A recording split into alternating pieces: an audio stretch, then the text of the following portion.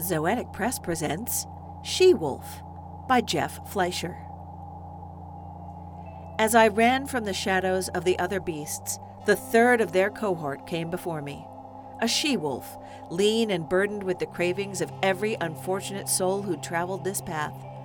Her snarl and her bared teeth inspired a fear so great that I forsook my mountain destination for the darkness nearby, hoping to hide from the gaze of the lupine huntress. As I ran into the dark and lost my way in the wilderness, I saw a form not much unlike my own and called out, "Good man, please aid me!" "I was once a man," my rescuer began, as he recounted his history and his deeds, the cadence of his speech reflecting his celebrated prose. When he explained he'd lived in Rome under Augustus and reached, "I was a poet," he erased all doubt about who was speaking. "You are the great Virgil," I stated, "who chronicled the flight from fallen Troy and fair Dido's tragedy in the bosom of Carthage." The poet, or the faint shade that still held his form, nodded his acknowledgement. "I am who you say. It is my task now to convey you forward." "Then will you help me face that beast so that I may return whence I came?" "I am here to take you on a journey to another realm, for the beast you encountered allows no man along her path, but drove you here with purpose. Come."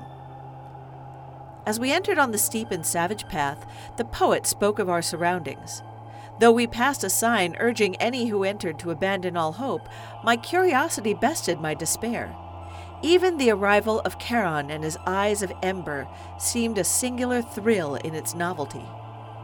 "No good soul ever takes its passage here," Great Virgil warned as we took our river journey, yet I remained focused on our surroundings until the moment we plunged into darkness, falling like men with seizing sleep. When I stood erect on the brink of an abyss, the poet bade me follow him into the blind world. Virgil's lack of fear stayed my own, and we entered the first circle. The air filled with sighs from sorrow without torments, and the crowd held many multitudes of infants, women, and men. When I queried as to the reason for their fate, Virgil explained that they had come in the time before.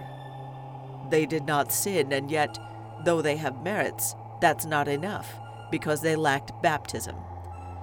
He continued as I examined this realm of limbo, incredulous.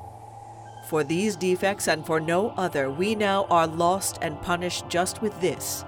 We have no hope, and yet we live in longing." "By we, you suggest you count yourself among those punished thus?" I asked, and the Roman's shade confirmed. Armed with that knowledge, I looked more closely at the crowds and found I was no stranger to many of the figures moving all about us. Is that blinded man not Homer, the supreme storyteller of his age? Do I not see the bearded figure of Alexandria's Euclid? And that greatest of inventors, Archimedes, who fell in Syracuse in Rome's conquest of your dear Phoenicians? Around them I found the finest minds of antiquity, Horace and Cicero and Plato, men without whose ideas my modernity would be all the poorer, doubtless still mired in the darkest of ages.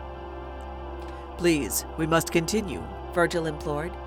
"We have many circles yet to view, and only I may lead you there in safety." I remained where I stood, glancing at the shades of Moses, Noah, Ruth, and the others left unharrowed, with no mercy granted even for the virtue of their own bloodlines.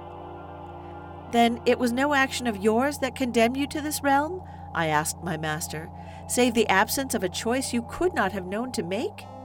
"Yes, but we have far more to see. We will view the true torments of the unjust, and you will see how minor is our punishment."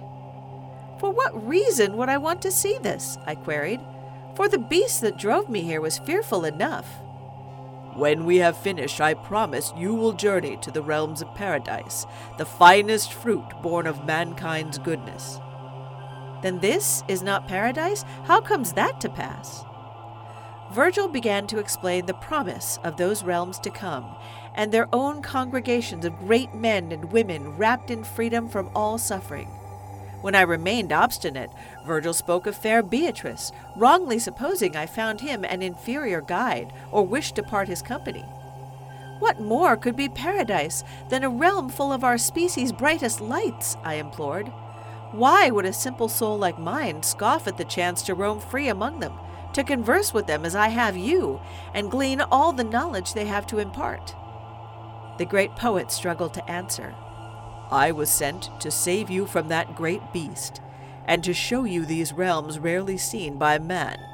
For I can no longer pass this knowledge to the living, and it is to you this task must fall." "No, for the beast that drove me here must have meant that I find you, no less than Juno brought your Aeneas to his mission. For it was not the lion nor the spotted beast that pursued me, but their lupine compatriot. Was it not a she-wolf that birthed the founders of your great city? Who suckled the brothers ere their eventual quarrel? Why would she decide my way if not for me to find one of Rome's leading lights?"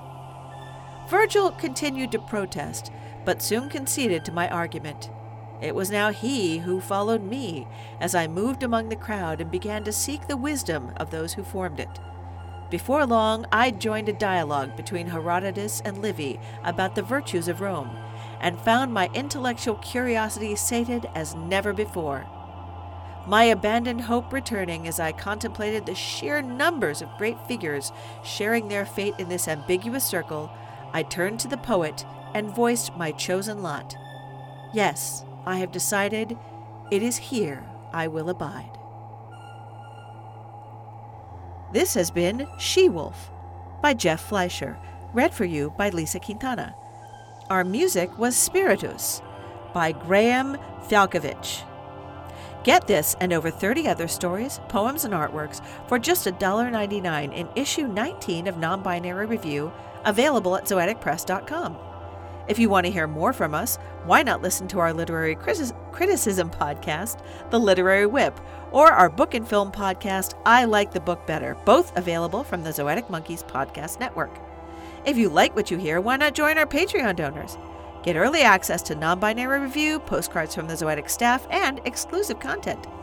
We'd also love it if you would leave us a rating and a review on Apple Podcasts. And thanks for listening.